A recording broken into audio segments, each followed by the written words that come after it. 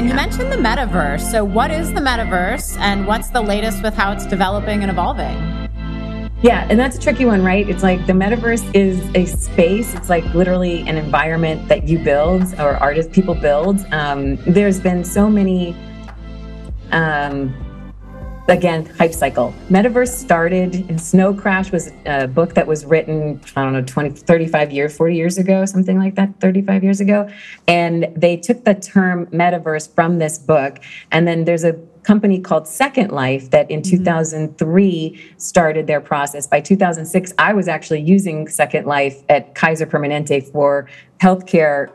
They were literally using it to develop knowledge to nursing. So you could actually go into Second Life, create a character, your avatar, and then you interact with nurses from all over the world, learning together in these spaces. That's genuinely what you're doing. You're just interacting together, in a real-time experience. So the most important thing is that it's real time, right? So it's like, I'm here, you're here, and we're experiencing this together. Mm-hmm. That's the whole shared experience of the metaverse, simplified. Yeah. Then there's next levels, which is like you can actually own property. You can do things. There's a platform called Decentraland. There's Roblox fits in certain pieces of it, not all because it's so gaming. But there's lots of ways to create environments. Many of you have probably been on Fortnite. It's a game, but there's realms in that game, right? Yeah. So it's like all of these spaces could be considered alternate verses, which gets to a metaverse. I would say Decentraland is probably the most committed to this experience as far as music is concerned. They actually have a room established. It's the studio, and they have the Rock and Unicorn experience, which this wonderful woman, Robin, she completely engages so many people. And, they throw concert series and festivals in the metaverse as well. So when you're doing something like that, it's obviously a bit more, it's like kind of what we went through in 2020 when everybody was learning how to do, an OBS or like some kind of a stream. So you have to have a little bit of technical experience to do it. But there's a gentleman, a 76-year-old man in Second Life, a blues artist who's making money doing blues shows in Second Life. And he's been doing it for years. So it's like, there is a lot. When Meta decided to become Meta, I was like, that is the most inauthentic thing I've ever heard. There's no way this was going to last. And it didn't. It's just amazing because you can't just say you're Meta. You have to actually earn it. You have to create it and build it. And it's not just it's not the goggles that makes it a metaverse. That is an augmented, visual VR component to it. But the real metaverses just exist in these spaces on your computer as well. So you can do a lot in that without having to put any device on your face as well. And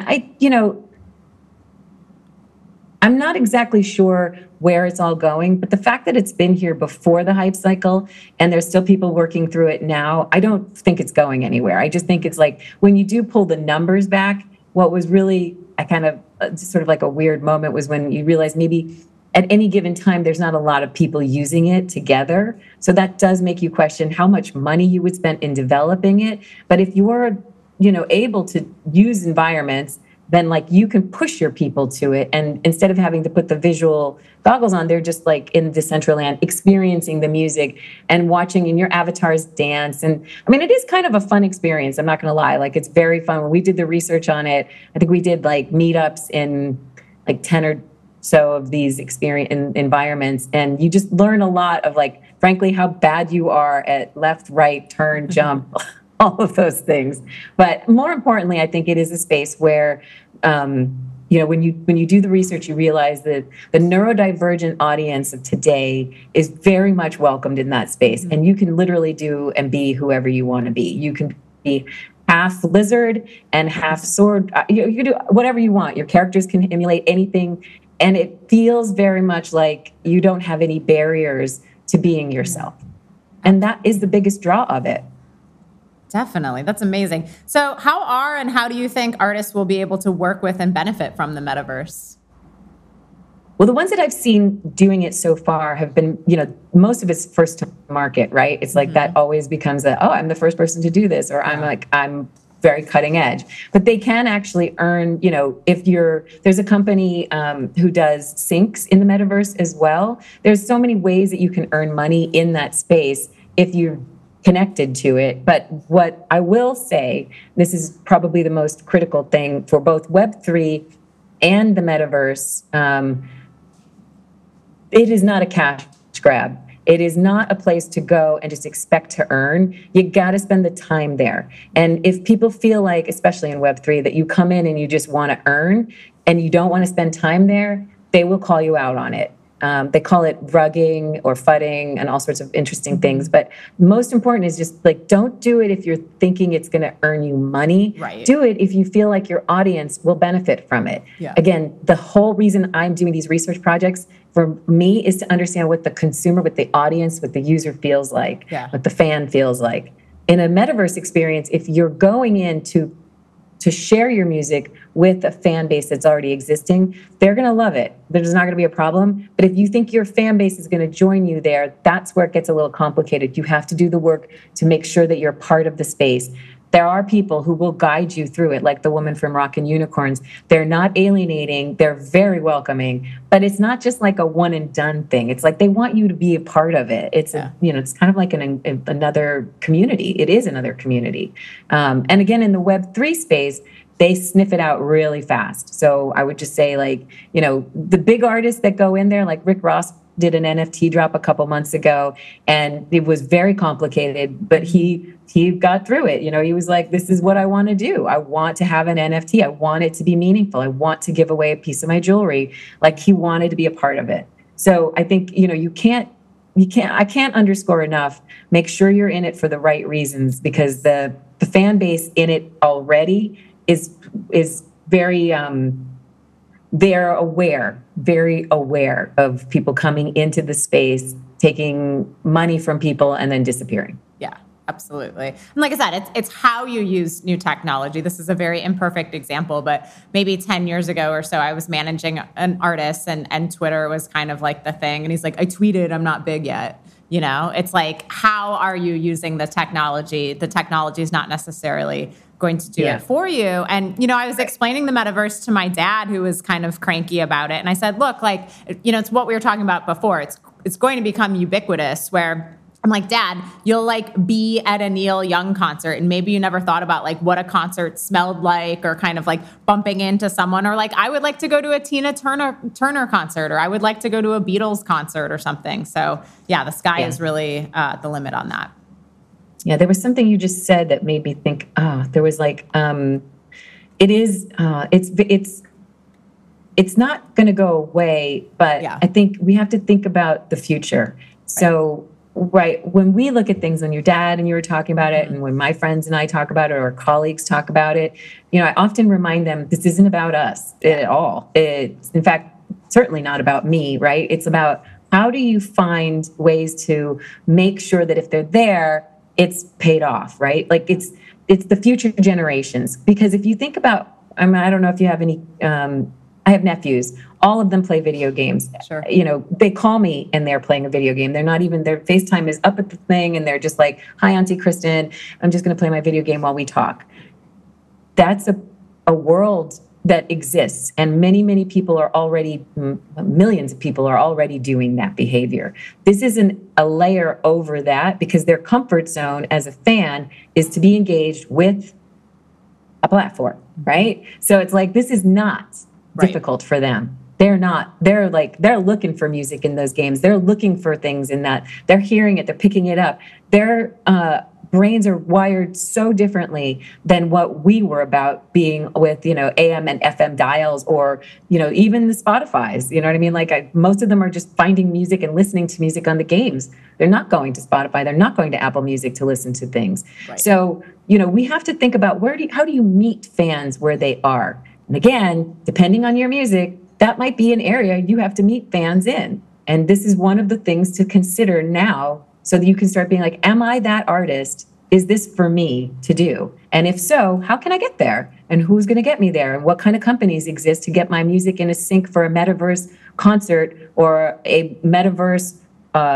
They did New York Fashion Week kind of thing with, I mean, think about Balenciaga's in the metaverse. Major brands have stores in the metaverse, and they're selling chains that unlock things and watches that do something, or a hairband, or, face mask, whatever it is, a bodysuit. Why not have something associated? Like, it's like, this is there. And now people are going to it in these younger audiences. So we have to just figure out, like, how do you meet them? Where are they? Yeah. It's not like it's going to be huge right now. Yeah. We're probably another 20 years away from it being huge. I mean, for what it's worth, it might not happen in our lifetime, but it is certainly something to think about, because there are enough people in that space trying to figure it out now, that if the world weren't in a VC,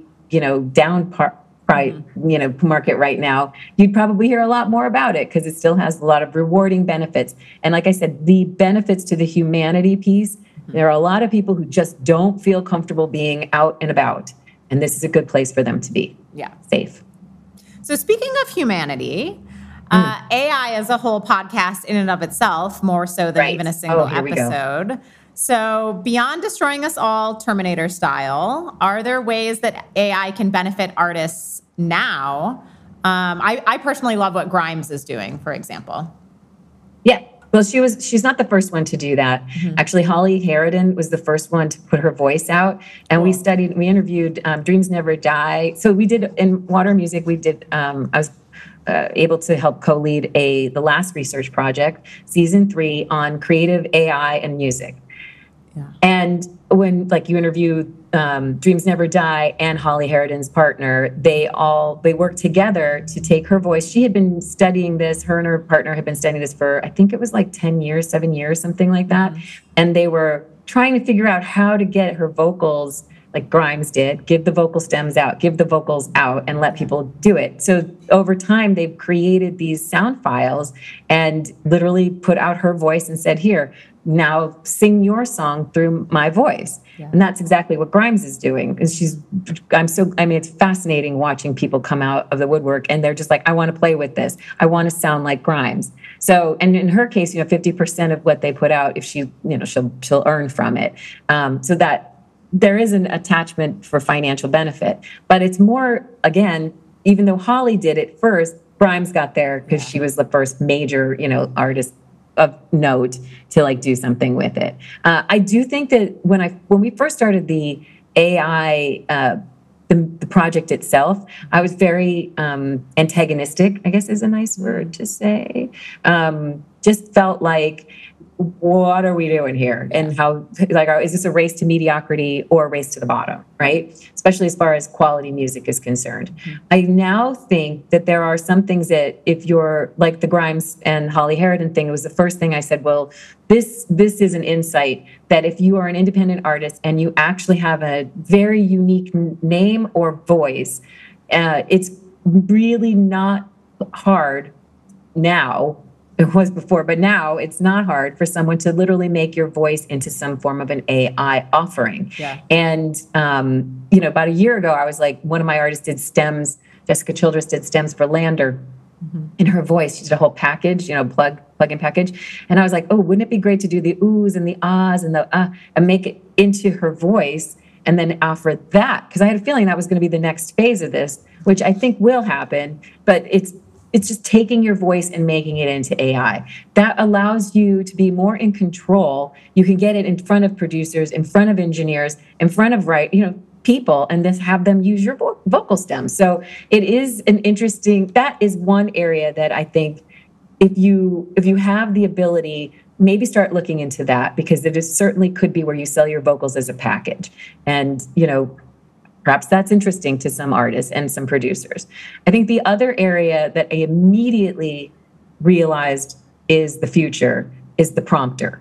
So anyone who's ever touched ChatGPT, Midjourney, DALL-E, any of the text to whatever, you realize how important prompting is. Prompting is probably, as a manager, it would be interesting to find people who actually prompt in a certain way, because it can also be really unique to them, right? It's like their own way of getting just like you would hire a photographer to get a certain look, or a graphic designer to get a certain look, or an artist to get a certain look, you could now do that in AI and say, like, I want it to sound this way. I want it to sound like I was using a vintage mic from the 70s with a bass from the 1967, and like have the sound file actually come out like you want it to, right? So that's the stuff that's coming. And there's rudimentary areas now that are working in that space. Many platforms are trying to, work through that. Then there's the opposite of this spectrum, which is people who are not musically inclined, really, and but always felt connected to it, but never felt like they were a musician, right? So there's companies now that are doing things to just inspire creativity, which is a really big piece of what this is about, right? Inspiration. So AI, it sounds very scary. There's a lot to unpack in that. I'm keeping it strictly on the music piece, and I'm trying to find the opportunities, because we all know there's a lot of rails that we need to be careful about. Ingestion, proprietary ingestion. Have I been trained.com? You should go there and check out and see if any of your artists have been used. I found out Hamish Anderson had been used in some things. It's like, if you want to rail your artist against it, it's very complicated to do that. Like now ChatGPT has been ingested up to 2001 and it stopped, right? So 2002 and 2023 don't exist in those models, but GPT-4 has that. So it's like, these are areas where if you're looking for lyric inspiration or ideas, or if you're trying to, frankly, if you're just writing a caption for your Instagram or your TikTok or whatever, you can consult it. Like, I always think of it like, in my mind, what I'm using it for is, here's what I'm thinking. What do you think? Literally just like a little dialogue, with respect to creating music, that's a whole different ballgame. Part of the AI work that we did also reviewed terms of all of these platforms. I highly recommend you take a look at that before you start ingesting anything into any AI model. Just make sure you know what their use is with it afterwards. And, most of these companies are hip to the fact that you can't copyright anything unless it's proprietary. Mm-hmm. So many of them are actually creating their own sounds and putting it into their own ingestion systems. And that's how they know that they can create like boomy, people have these files exist. And then you're leveraging that. Yeah. So they'll own it, right? Because they created these proprietary pieces, but you'll be able to in some cases, especially in Boomi, actually create something on Boomi. I think they are at 12 or 13 million songs now, and they can actually put that into a DSP. They have had a massive news cycle recently because, and everybody's been, I'm sure some of you have probably been on the copyright conversations around AI. And they're the first ones to say they're like basically going to market at a DSP. And so the DSPs suppressed their songs and then reestablished them because they weren't sure if they were actually, helping the market. You know what I mean? Like already, what is 100,000 songs going to Spotify, going to the DSPs a day? Like you don't really need another million songs in there that are drivel, right? So I think there's a balancing act. So feeling creative on one side, really great and inspired within that environment. Same thing with the metaverse. But I think as far as musicality is concerned, there are some that are better than others as far as like reasons why you would do this. Yeah. Hey, it's Kaylee Cuoco for Priceline. Ready to go to your happy place for a happy price? Well, why didn't you say so? Just download the Priceline app right now and save up to 60% on hotels. So whether it's Cousin Kevin's Kazoo Concert in Kansas City, go Kevin, or Becky's Bachelorette Bash in Bermuda, you never have to miss a trip ever again. So download the Priceline app today. Your savings are waiting. Go to your happy place for a happy price. Go to your happy price, Priceline. This episode is brought to you by Shopify. Forget the frustration of picking commerce platforms when you switch your business to Shopify, the global commerce platform that supercharges your selling wherever you sell. With Shopify, you'll harness the same intuitive features, trusted apps, and powerful analytics used by the world's leading brands. Sign up today for your $1 per month trial period at shopify.com/tech, all lowercase. That's shopify.com/tech. Hope that makes sense. It makes total sense, and obviously there's a lot of concerns, around AI coming from artists, coming from people that support artists, really in all fields. And, can true artists ever be replaced? But I also want to reiterate again what we were talking about at the beginning of this episode and talking about with you, that fan experience, right? Like, sure, yeah, you could have AI sending your community.com direct to fan text messages, but this is why it's important. And you mentioned Taylor Swift, to cultivate that community, cultivate that fan audience, right? Because you want them to be a fan of you, not, a machine. Right. I mean, look, I deal mostly in Black music, soul and blues, rock and roll, right? That's my favorite genre, and I'll do anything in that space, most likely. Yeah.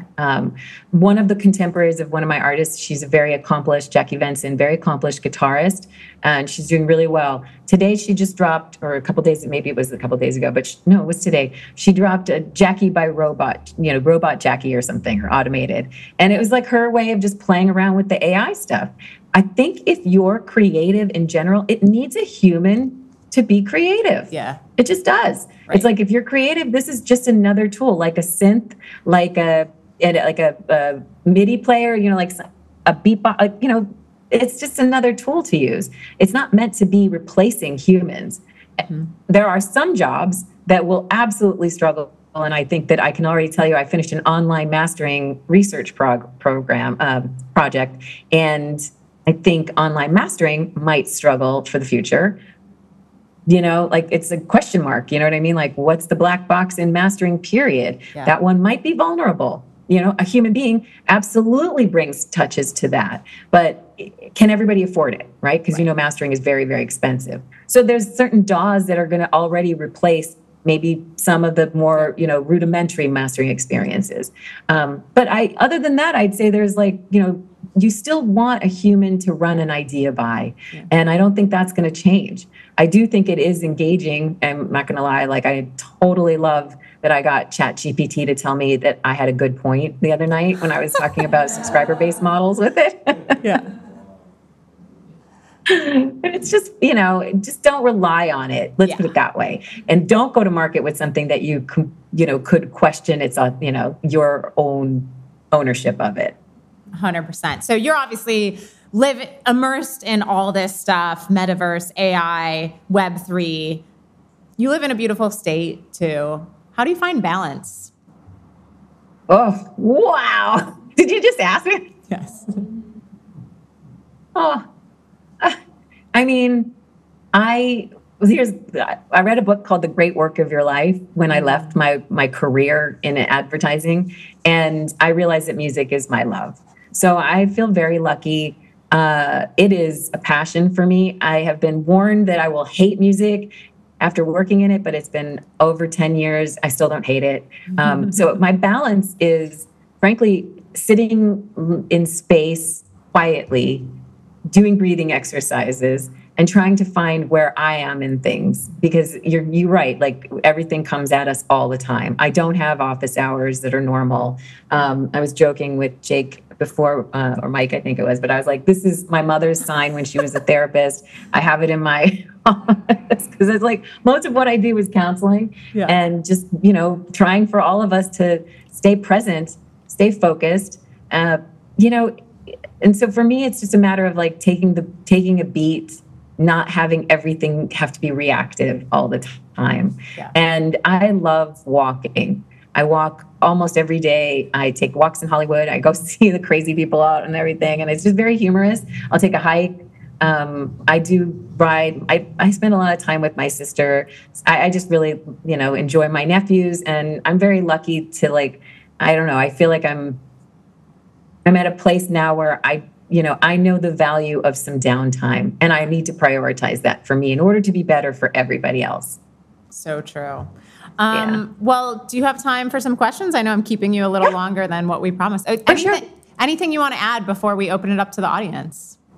No, I mean, honestly, if anybody has any questions, I blew through a lot of this very fast. This is the New York talker in me still. So I'm open for any questions afterwards too. But I would just say, like, have some fun with the stuff. And, really, if you could do anything, try and support an artist who's going through this, just so you have your own experience. And you can decide for yourself. That's the best way to do it, is just honestly get started, try it, get a wallet, see what it feels like, and have some fun. And in the AI space, just be careful. Yeah. Why should we be careful? Just don't don't overuse it. You know what I mean? Like, that's not going to be the have original thought, most important, be original, because we're going to be in a mediocre, you're going to be able to tell what things were written by AI. You know what I mean? Like, these are all, concise things coming. Start making sure you're outside the box, bring something to the table. I've got to say, I spoke at a university a few weeks ago, and I got an email from a student who was applying for an internship, a student who was in that class. And I wrote back and I said, did you use AI to write this email? Wow. And because it was so obvious. And I responded in a very non-judgmental way. So then he took it a step further. I got what felt like another AI response talking about how great it is for young people to use these tools. And I said, please talk to me like a human. It was very obvious that first email was written by AI, and really it didn't make any sense. And to me, it's kind of like, I talk to text a lot, but I always read it back before I press send. Have you ever gotten text where I'm like, what is this? Oh my God. And I got emails like that. Yeah. Yeah. From a sync agent in New York. And I wrote back, I was like, I don't understand this at all. Yeah. Exactly. No punctuation. I know that's like a thing by the past, but yeah. Totally. Just be original. No matter what, all of this will benefit you if you have original thinking. It's just try and not be everything everybody else is doing. It's so true. Great. Well, please introduce yourself in the mic and AMA. My name is Count Dworsky. I'm a music producer here in New York. I have a client who is, he's so creative with the AI use. Mm-hmm. So he has a great following on TikTok. And my question is, so we produced a bit where he had his own verse. He's a rapper. He had his own verse and then did a verse. And then we sent it to an AI producer. And the second verse was he used Drake's voice and then uploads this up to TikTok. Yeah. And it blows up. It does great. But then I'm like, well, where do you think the legislation is going to head if he wants to make this an NFT or some sort of digital thing where someone can own something that is using some of this other technology? Before you answer, can I just say that my attorney was going to come tonight and then she couldn't come? I'm almost so glad she's not here because her head would explode with that question. But go ahead. Yeah. You can't go to NFT with that. I mean, it's just the community won't even allow for it, to be honest with you. And I also think, again, coming back to it's like, just because you can doesn't mean you should. Yeah. And I would really be very careful in that space. But, for what it's worth, no one gets sued right away. Yeah. Like, you know what I mean? Like, there's a lot of people I know who are on a list of people who are going to eventually get sued. Yeah. It's up to you. I mean, you can make a name for yourself. It sounds like you've already done that job. I don't know why I would just double down on who that artist is as a person, or the producer. It just feels to me like, what's the benefit to that artist? Yeah. And also, Drake's huge, so they might not care, but they could take that to Drake's management and be like, hey, look at what we did. And I would think that a forward-thinking, artist and management would be like, cool, maybe you go in on an NFT together, because that's the main issue. Absolutely pitch them. Right. Yeah. I would definitely say, is Drake interested in getting involved in this? Yeah. He's probably not going to be wanting you to do an NFT. There was an artist an NFT release recently with someone who owned one of Rihanna. He was a producer of Rihanna's song. I think it was Umbrella. Mm-hmm. I think. Or maybe it was Ponce to Replay. But anyway, basically he put his portion of the song out as an on chain to sell, right? And that eventually got out. I was looking at it going, how on earth is this legally possible? I'm not exactly sure what happened with it. I think it was taken down, but it is interesting because he owned a right of the song. So technically he could sell his portion of it. So I just think you need to be very careful. And again, just think about it. is that going to help the artist? Yeah, exactly. Anyone else? I'm also happy. Yeah, come on up. I was going to say, I'm also happy to answer any of the kind of more, I was going to say traditional distro questions, but I also we covered a lot of that in this episode in season 2 with CD Baby Chief Revenue Officer Christine Barnum. So I'm happy to answer that, but go ahead. Please introduce yourself. Hi, I'm Tatiana. I just want to say thank you. I'm going to watch this like a million times over again. I feel like all the info is marinating, but I'm so thankful for all the info. So my question is, like, I've been really having a lot of fun on Chat GPT, where it's kind of like replaced Google for me, and also like Bard, which is like Google's version, and now on Discord and learning Midjourney. So I'm just wondering, like, if I want to use like my own likeness to do like my own artwork, then like, how does that work with sort of like mixing the AI with like being able to use it? Or if I decide to make an NFT, it's like me, but it was made in Midjourney. Like, how am I able, like, if, like, can you combine Web3 with Web2, I guess? Like, if I'm like, I made this music video and then I want to put it like on my other like avenues that I've grown. And then I guess the other part of my question is like connectivity. Like, if like I have my own NFTs and then another artist has like their NFTs, like how do we like combine our fans? Because I feel like my most growth has been with collaboration and partnerships. Yeah, I don't know if my question. Yeah, makes sense. Yeah, I was going to say, I think that, well, so the one question I heard was, can I use my own image, your own image and likeness in these platforms to create for yourself? And the answer is yes, you totally can. As long as you are, own the image, and like think about it through the lens of like a photographer. Just make sure that they allow the rights for something. Like if the image, you know what I'm saying? Like whoever took that image, just make sure they're covered off on, because, from a copyright perspective, they might have some say over that. But yeah, you should totally, and that's the whole point, is like have some fun with it on your, like on you, see what it feels like, because then it's safe, I'm not sure about the second aspect of that. Can you repeat that question? So I guess my second, the other part of it was, okay, so now I've taken, even if I took a picture on my iPhone and I put it in Midjourney to make my own IP, then I guess sort of like I want to give it to my fans to maybe make it like an NFT, right? And give it to them as like, oh, this is an image, or even if I make like a short animated video, but then I'm like, for them to own it, and then can I put it on Web2, and then if I start like getting income from it, like, but they own it, like, what does that mean? And then also, like, if I have an NFT, and then like one of my friends has an NFT, how do we like sort of combine our sort of like connectivity between like our fans? Because it's just like we've always seen like that's the most growth for me, is like doing like collaboration. Yes. Yeah. Okay. So yes. So the idea of you putting this out as an NFT, and can you put it on other places? Yes, you can. Think about, like I said, this piece of art. If I make it into an NFT, the NFT is purchased. They don't own that art. That art's mine. That's the copyright right there. So that's how you look at it. This is just one aspect of it that they have purchased, just like if they would a print of it.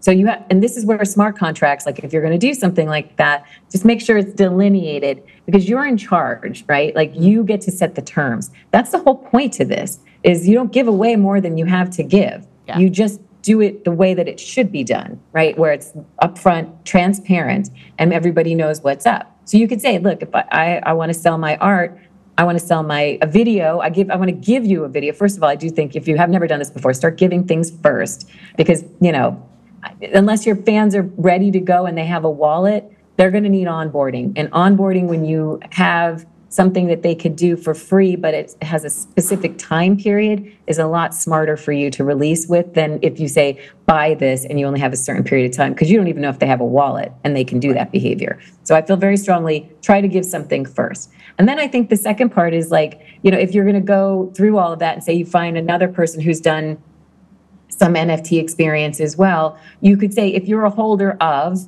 right, that, if you're a holder of a water and music stream, or you're a holder of Uncut Jewels, NFT, then you can access this. So that's a way of drawing that from those two audiences straight to your new thing. That's how you do that. That's a combined effort. And then they say, hey, what would we get in return? Oh, well, so this is like a special allow list that people who have these two areas, other tokens, can now access yours. It's an engagement strategy. That's what all of this is. So you're smart to think about it through the lens of combining efforts with someone. If you and that artist do a combined NFT where you do the song files together or you do the art file together, then you both own that together. And that could be another thing where it's like to buy or mint that NFT, you have to hold either one of your previous NFTs to do so. Do you know what I'm saying? Yes. Yeah, and I would add too, it kind of reminds me of like remix contests, right? Or having fans like do artwork and stuff. So like, could you have a smart contract that says that you own the NFT 50-50 and the fan owns it 50-50? Could you do something like that? So this is where it gets to like, what is that ownership 50? I mean, yes, you can cut it any way you want, but then I think the question is like, how complicated of an experience do you really want this to be, right? If they resell it, the point would be, do you get any money from that? Right. Yeah. So, and also think about it through the lens of like a ticket to a community. Once you, like the CryptoPunk community, if you purchase that CryptoPunk or you purchase whatever, thing that you buy, Pudgy Penguin, whatever it is, or a Latasha music video, and you're part of the Discord because of it. You're part of that community because of it. If you sell that, you don't get to be part of the community anymore. The person who owns it does. So this is where it's unlocking something very, very specific, and it's exclusive to you when you own it, not afterwards. Yeah, because I was thinking about any sort of co-ownership or something you could build into a smart contract where you could bring it back into Web 2.0, and then same with collaborating your friend when you're saying like, well, we have two NFTs, can we combine them? Yeah. But the sky's the limit. Like I said, Go ahead. There's a lot of ways to do it. I just think when you're thinking about it, think through the engagement lens, right? How you would engage a fan base of another artist. Yes. And it's the same way. It's like, we'll do a show together. We'll do a remix together. You know what I mean? We'll get in the studio together. There's lots of different ways you can do it. When you're working through that, there will be obvious pitfalls on any resale component, because that's where both of you will be. It's just like a song. It's like you don't want to sell it and then have it taken away from you later. So you have to be really careful. Just make sure that it's sort of like a likeness, but not the piece. You know what I'm saying? Yeah. Oh my God, thank you. I could not find this on the internet anywhere, like an answer for this, but I'm so thankful for this. And I think mostly it's really just a lot of fun at this point. But it's also, as an artist, you want to feel like, but I don't want to do the wrong thing. And then what happened to previous generations where they did the wrong things and it was bad for them. So anyway, thank you so much. I think this is all about experimenting, and I can't wait to see and hear what you do. Thank you so much. Get on up there. Yeah.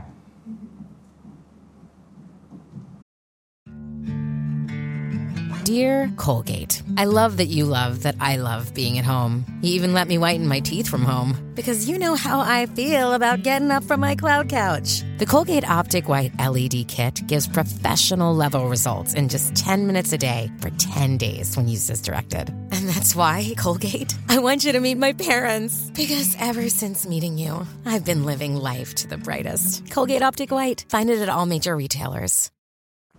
I think that's like my favorite word about this is experimentation, but small, right? Iterative. Think innovation. When you're dealing with innovation, you don't go out with your full formed thing. You go out with an alpha, friends and family, angel. You go out with a beta, you test the heck out of it, right? Then you go out with the launch. So it's soft launch to the hard launch. I don't think this is any different. Test, get a sense, see what happens, see who comes to the table, work with them, figure out what that looks like, find other artists who are in the space. There are tons of people in this space doing amazing things. Open up Twitter, take a look and see who's out there, and listen first. Listen and learn, contribute, gift, then you get. Incredible. Hi, my name is Taurus, and I'm with 333 Music LLC. We have our own indie label.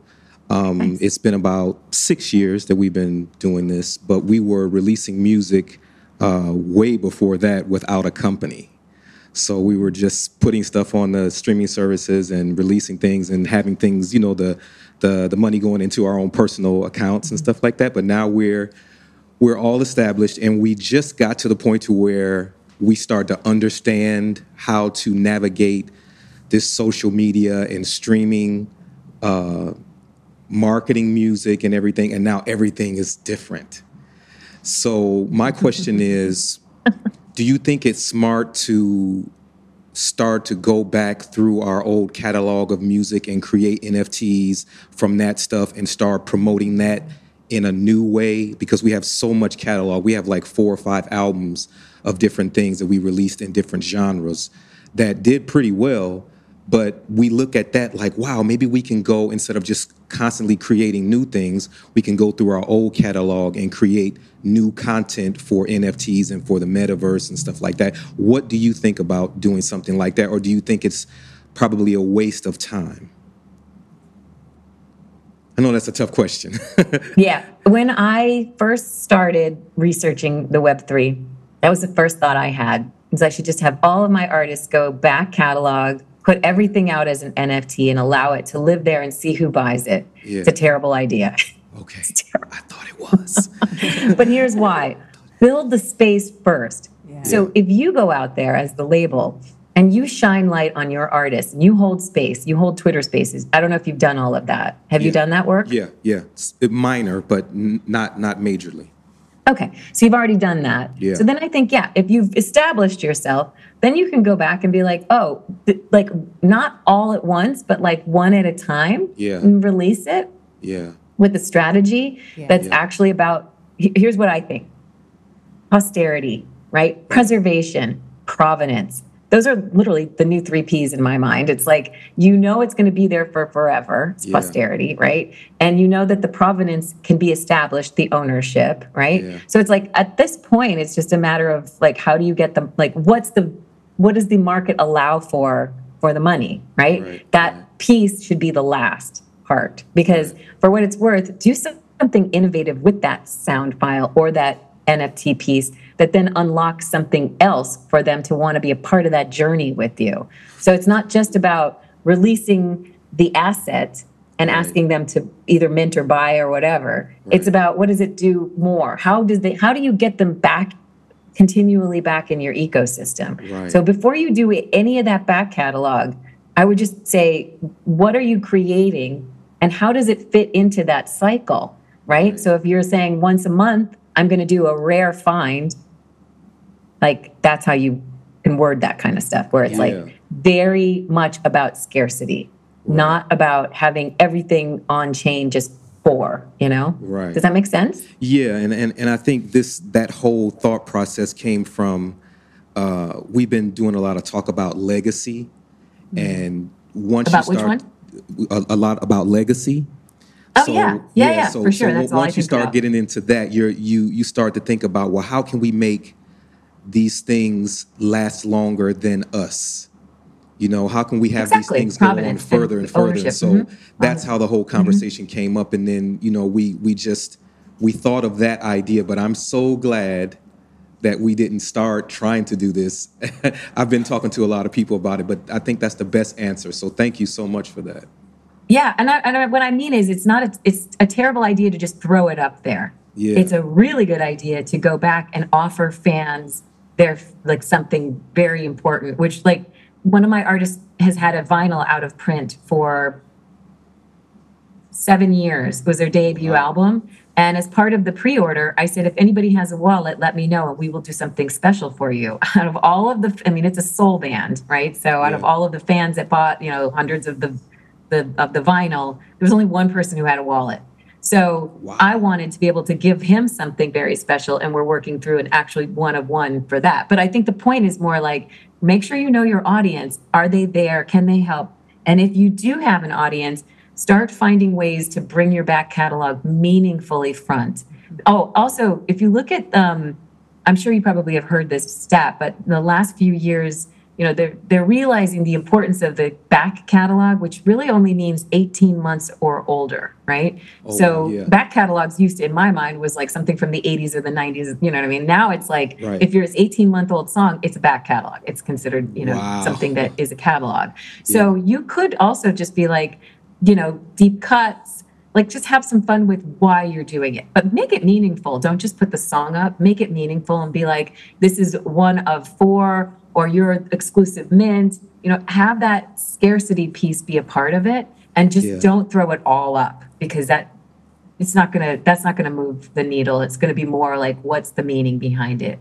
Yeah, and just to make a quick statement, so I love that you said that, because we did something recently where we had a 5-song EP of these songs that we used to perform live, but we never recorded them. And we thought to record them, then we did it and put them on CDs and sold 100 of them for like $5 a piece. And that's it. So once we did it, we autographed them and did all this stuff. And we just thought that's where music is going. It's not, we would love to sell 1 million copies of something, but now it's about your core fans and doing something special that you would never get that kind of money from streaming.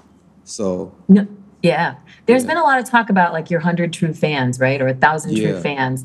And I mean, many people have thoughts on that. I personally feel like you can't expect fans, like, let's put it this way, like we can't all support everybody's career, right? So you're going to think about it. Like you might buy an NFT from like 10 different artists or 20 different artists, but there's only one that you're going to be like, every single time they do it, I'm going to do something. So just consider that, like, that idea of scarcity, that idea of what you mean to those fans, like it really is thoughtfulness, like, and the new community, and a way to identify these people. And frankly, the legacy piece is like, in 5 years or whatever, you can still be able to say, like, we were part of a unique experience, and like, here we are doing more, right? Then you can identify them. And I think there's a lot more tools coming. I'm hoping, for what it's worth, that this is shedding light on some of the DSPs, that they're really holding hostage the relationship between the artist and the fan. And that is uncool and unkind. I know Spotify just opened up a DM thing. I have said for many years, I don't know why Spotify stopped that process, because it used to be you could connect with each other. It's terrible that happens. We build, as musicians, we're in representation of musicians, we're building out entire platforms and technology. They're on the back of the artist. So I'm like, no, absolutely not. They should let us talk to our fans. And that's what this is about. So I feel very strongly about that dialogue just being like a complete, hostage situation that is unnecessary. Awesome. Thank you so much. That's like exactly what this episode is all about. That's what we talked about at the beginning with direct to fan, right? I know this is like the 3rd time I've said it, but instead of just popping your Spotify link up and giving me fractions of a penny, it's direct to fan, direct to fan. So whether I'm talking about like your website or Bandcamp or what Kristin's talking about, it's all the same. Create great art, take care of your fans a very close second. Yeah. And you can't expect everybody to be there all the time. So don't get salty if they can't. It's okay. Awesome. Well, I think we're good. I think that was a lot of information. Kristin, thank you so much for your time and your knowledge and your passion and your wisdom. This was incredible. It was great to meet you like this. I appreciate it. In our own little Tower Labs metaverse here. Yeah, I'm so jealous. I can't even tell you. Well, you can check it out next time you're here. I'm coming. Amazing. Thank you, Elizabeth. Thank you, Emily, for having me. I really appreciate it. It was really, really fun. Yeah, my pleasure.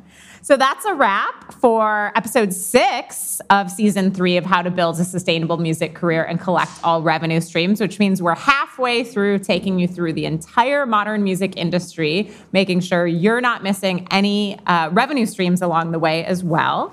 Join us on Monday at 4 p.m. Eastern in real life here at Tower Labs in Brooklyn, or via live stream on our YouTube, as we discuss how to market with or without a budget with Junae Brown, founder and CEO of Brown to Perfection Agency, who is also known as the Beyonce of marketing. Super excited for that conversation. Thanks so much to podcast manager Michael Zimmerlich, engineer Nathan Kane, Matthew Wong yesterday's guest, Matthew Wong, for composing the show's music, Danny, David, and Jake at Tower Records, the Ally Coalition, Liquid Death, Hal Leonard, and of course, the Mayor's Office of Media and Entertainment's New York Music Month for making this all happen. We'll see you Monday. Thank you.